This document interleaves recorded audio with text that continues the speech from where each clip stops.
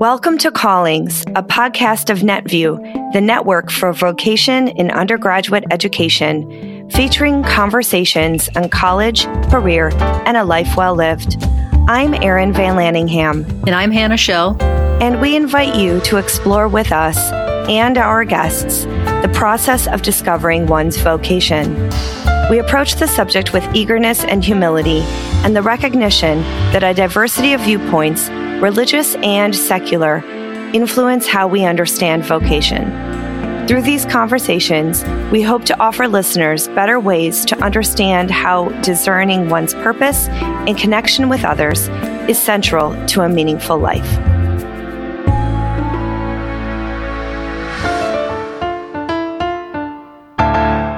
Welcome to a special episode of Callings, featuring some of the highlights from our second season. This episode features advice for undergraduates, but can serve as advice for all of us who work in the overlap of education and vocation. Our guests include college presidents and other leaders in higher education, as well as authors of influential and interesting books about meaning and purpose. The guests offer challenging calls to action in time of crises. Many of our guests emphasized courage as an important virtue and our responsibilities to each other and future generations. We hope you enjoy these short segments, that they are food for thought and fuel good conversations. In our first episode from Season 2, Career Services at a Crossroads, we talked with Andy Chan, Vice President for Innovation and Career Development at Wake Forest University.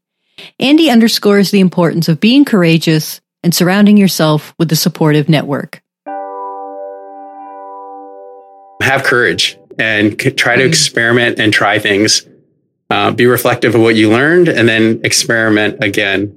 I think that we all, after a while, can feel a little bit like I can't try things because I might fail or I might make a mistake or it may be fatal. And I would say that if you do think it will be, get some perspective. We talked about mentors and asking people who have some more years on their life about your thoughts about what you're thinking. They might actually give you some ideas as to how to mitigate the risk. But having courage is really important. I think we, for whatever reason, seem to live in a very fearful sort of state of not wanting to try things. And as we don't try things, we'll never be able to experience the possibilities. And I think that's a really, really big thing. Lastly, I will say this is don't walk alone. Create and be accompanied by a personal board of advisors, mentors, situational mentors, people who care about you and love you, and friends who you can do life with. Like, life wasn't meant to be done alone. And I heard a great quote, like, if you want to go fast, go alone. If you want to go far, go together. So be together with other people who love you and share beautiful ideas as to what life can look like. And it's a lot more fun and you'll go a lot farther. Marjorie Haas is currently the president of the Council of Independent Colleges and previously served as a professor, dean, and president at several colleges over her career. In Wrestling with the Angel, episode 6 of this season, Marjorie discusses responsibility and the importance of responding to calls even when they are confusing or ambiguous. What I say to the young people I know, to my children, to my students, to the young people I work with, I think this is a moment for a kind of ruthless interrogation about what and how you want to live. Sometimes we do that interrogation in a pretty superficial way. We either think, well, we want the whole Instagram package, wealth and beauty and this and that. Or we offer a kind of knee-jerk reaction to that. None of that matters. I will live in a tent and I will, feed the hungry, bread I make from growing my own wheat. And either of those lifestyles might be very fulfilling, might be meaningful. But you want to choose not based on what you think you should say, but on what you really want. You cannot have it all. None of us really could. It was an illusion to the extent we imagined we could. There are trade-offs. As I said, one of the trade-offs I've made in my career is we haven't had a home. You know, we have lived in other people's homes and we have traveled about, and our kids grew up in different places, and we've been separated from our children at different times and from our families. We didn't choose the places we would live. That was a trade-off we made. So that was a way in which we were not having it all. But that trade-off was well worth it to us because it gave us the opportunity to do some things that really mattered to us. There's no one right way to do it, but to think deeply about what matters to you in terms of place and space, relationship, lifestyle. My husband, as we talked about at the beginning of this, has, left his career as a professor to become a sleight of hand magician. And he tells his magic students that when you choose the kind of art you're going to pursue, you're choosing a lifestyle. Like, is this way of making art mean you're going to have to be on tour all the time? Does this way of making art mean you're going to need to invest a lot of money in the startup? So you're going to need a producer or a patron so you can make this art? Is this art you can make at night, or does it require daylight? Is this art, so think about those kinds of questions. How do you want to live? And then work backwards from there. Easy to say from the perspective, of someone who has, both made choices and had choices thrust upon her. But that would be the advice I would give. In our conversation with Tim Clydesdale, well-known author of The Purposeful Graduate, Tim offers really helpful advice to young adults, including the idea that a calling usually doesn't unfold in a straight line. This comes from episode 7 in season 2. It's wonderful to have conversation partners who are the same age as you, to talk through things that matter with people the same age as you is very important. But if those are your only conversation partners, you're missing out on something really, really important. There is a myth that there are huge differences between generations.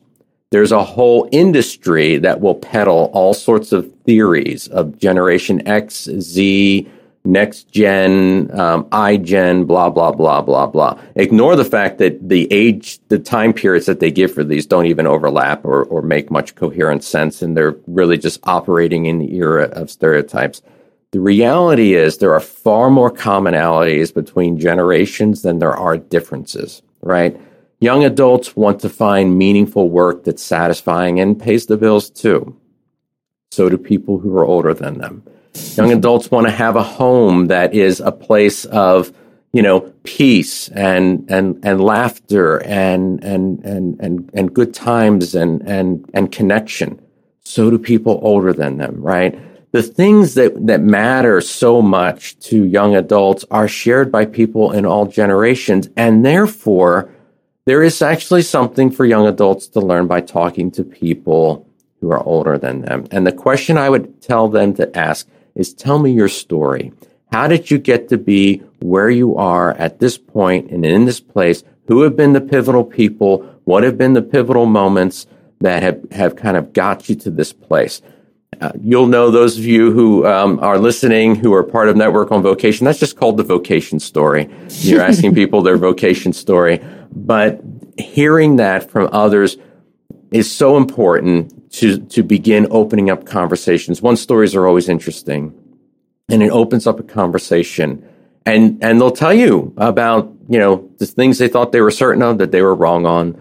Mistakes that they made. And one of the things that they'll do, and so this would probably be a second top of mind contribution to young adults, is to let go of the myth of linearity, I called it, which is that your life should follow some direct line. At some point you had an epiphany at like 7 years old of this is what I should be. And then everything kind of, from that you went to college for that, right? And then you go on to graduate school and then you meet, the perfect, partner and and on. This myth of linearity is so untrue. And it's the exception when anyone has a story like that they can tell.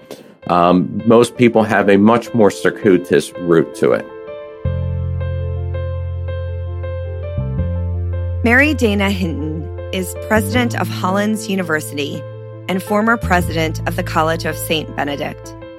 In episode 4, she reflects on her upbringing in Kittrell, North Carolina, and her journey to a selective college in the Northeast. Her advice points us to the ways that struggle and strength are intertwined. In the piece about strength and vulnerability, and now I sometimes talk about it as courage and vulnerability being two sides of the same coin. So for folks in the margin, you're often reminded of your vulnerabilities. Not having economic resources makes you vulnerable. In our society, which has, had a long history with racism and sexism, being a person of color and a woman makes you vulnerable. So lots of things make you vulnerable.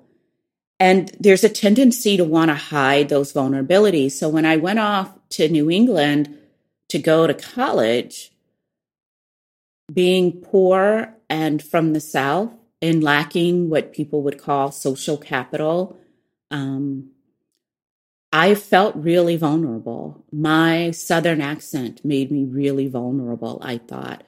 And so I tried to hide all of those things that I thought labeled me as less than. Brene Brown talks a lot about shame, and I felt shame around a lot of parts of my identity.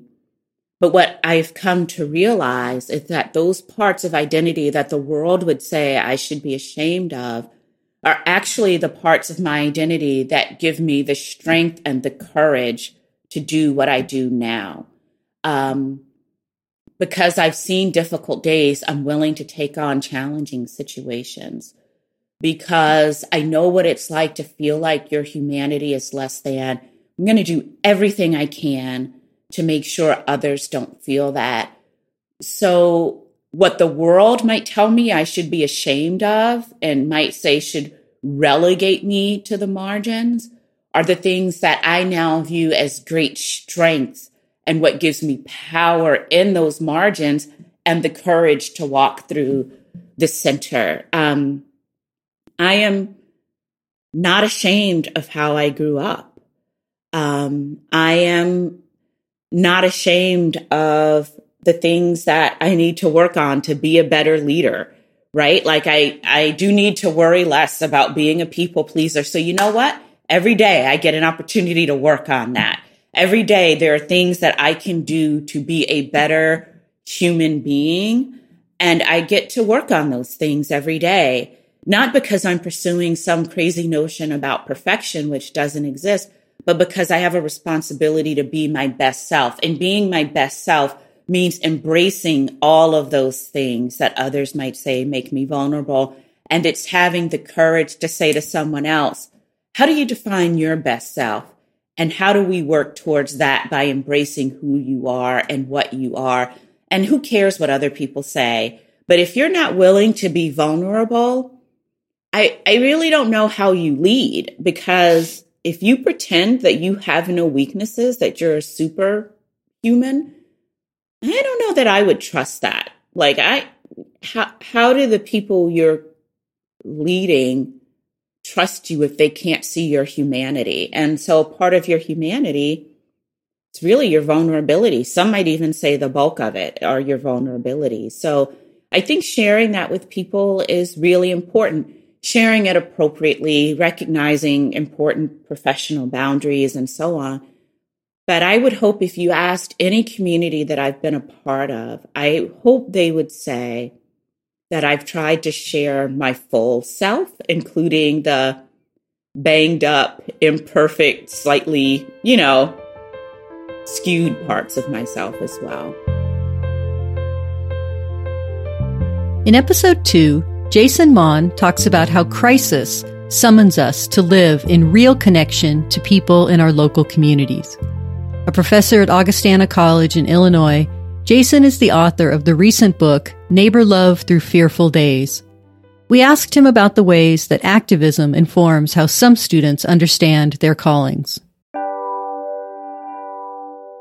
One thing that I learned at the beginning of the pandemic and then relearned in the months that followed is about the necessity for movements like the mutual aid movement that popped up all around the country.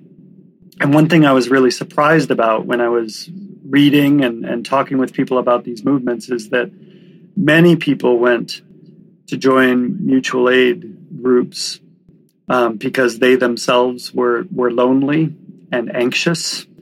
You know, those people usually were the ones shoveling sidewalks or delivering groceries or doing what looked like care for others. But that care for others was a form of self-care as well, right? That they needed to have a purpose. They needed to be needed. They needed meaning in their life and knew that meaning could only come by being for others and being open to others' needs. And so I think my advice to young people would be, there's so much need for self-care. Anxiety and depression are through the roof. It seems like every program we host on campus is another tactic to care for oneself. And all of that is needed and good. But I hope that students take advantage and really feel and know the power of other care, of neighbor love, and how that isn't just a kind of unilateral serving others through my own service, but it is a way of becoming myself and caring for myself by opening up to what others need of me and what others need of young students. So to just be courageous and look to others and realize how much you yourself will flourish in return. Patrick Reyes is the author of The Purpose Gap, Empowering Communities of Color to Find Meaning and Thrive. In episode 3, Patrick extends our thinking about vocation to include the future impact of our vocational choices. Here, he talks about both his grandmother and his young daughter and what it means to think in terms of 5 generations. Whatever that thing is that you feel like is just driving you anxious, like pay attention to that and start saying like, hey, if this is really something that's calling me, calling my attention, I don't care if it's astrophysics or if it's English lit. I'm going to try to think about this question and try to solve this and dream with other people who have a similar dream to solve this issue, to address this issue. And I think that takes courage from a student perspective. That takes a lot of courage because you go into these institutions and say, here's your track. Here's your counselor who's going to make sure that you check off all the boxes. You get enough credits to graduate. That's how I went through my undergraduate. And there's something that has to happen parallel to that to say like, okay, yeah, you do need to do the credential stuff. You need to check some boxes. But what are you doing along the way that gets you at answering your actual purpose, your actual call in community? And to me, if we could have more young people who I know, at least from the ones that we poll and all the national data we look at for 18 to 22-year-olds, they're ready. They're ready for change. They want an opportunity to lead. They don't want to wait for our generations to get out of the way because we screwed everything up. So they're ready to lead. And so my challenge, both for our generations to get out of the way and for them to step up to like, don't wait for me to say, this is what I think you should do, or don't ask my permission. Go out and do it. Challenge, make these, the changes that this world needs to see. And here's my invitation for the 18 to 22-year-olds or the faculty who are working with those. This is imperative that we get this right, that they are allowed to do this, that they are got the resources and access to the opportunity of mentors and the knowledges that they do, because for me, Carmelita's life is on the line. My daughter who is 4 years old will be sitting in their classrooms, will be, buying their products. They'll be benefiting from the solutions they make in STEM. That Carmelita in 5 generations will be benefiting from whatever they're coming up with right now, the solutions they're doing. There's nothing that we have that is so unique to us that we need to make sure it's preserved in these institutions. What we need is folks who are empowered and emboldened to go out and find new solutions, new ways of living in the world that, for me, as a very selfish father, and I don't even know what that is, great-grandfather to a Carmelita, that the young people that we have in our classrooms right now feel empowered to go out and track down those solutions, those challenges that they want to pursue to make this world better. And that we're doing everything we can to clear every hurdle to make sure that they have access to the labs, to the resources, to the knowledges that they need in order to pursue those questions. Callings host Aaron Van Lanningham is the co-editor with Stephanie Johnson of a new collection of essays, Cultivating Vocation in Literary Studies. In episode 9, I talked with Aaron and Stephanie about novels, poetry, and how close reading and paying attention are a part of vocational reflection. Here, each offers advice to young adults. Well, I'm going to go back to my comfort zone, which is narrative and novels, and to Middlemarch. And I'm going to, suggest that there are things to pay attention to. And one is the narrative, the sort of strong narrative of yourself that, you want to listen to the narrative, sort of pay attention to the storyline that you're, sort of on. But at the same time, maybe even more importantly, you need to listen to the counter narratives. And so you may consider the story of your life as you know it at the present time, or what you've been told should be your story. But also think about the counter narratives and who is asking questions that maybe challenge what you think your trajectory is. What are the things that maybe could be different or could expand your story? I think that's significant. I also think in Middlemarch it ends very famously with this idea of Eliot writes, the growing good of the world is in part dependent on historic acts. And I think students often think of, the stories that we give them of vocation are these, amazing historical figures or influential people. But there's this idea of the unhistoric as being significant to the growing good. And it's not that we are unhistoric.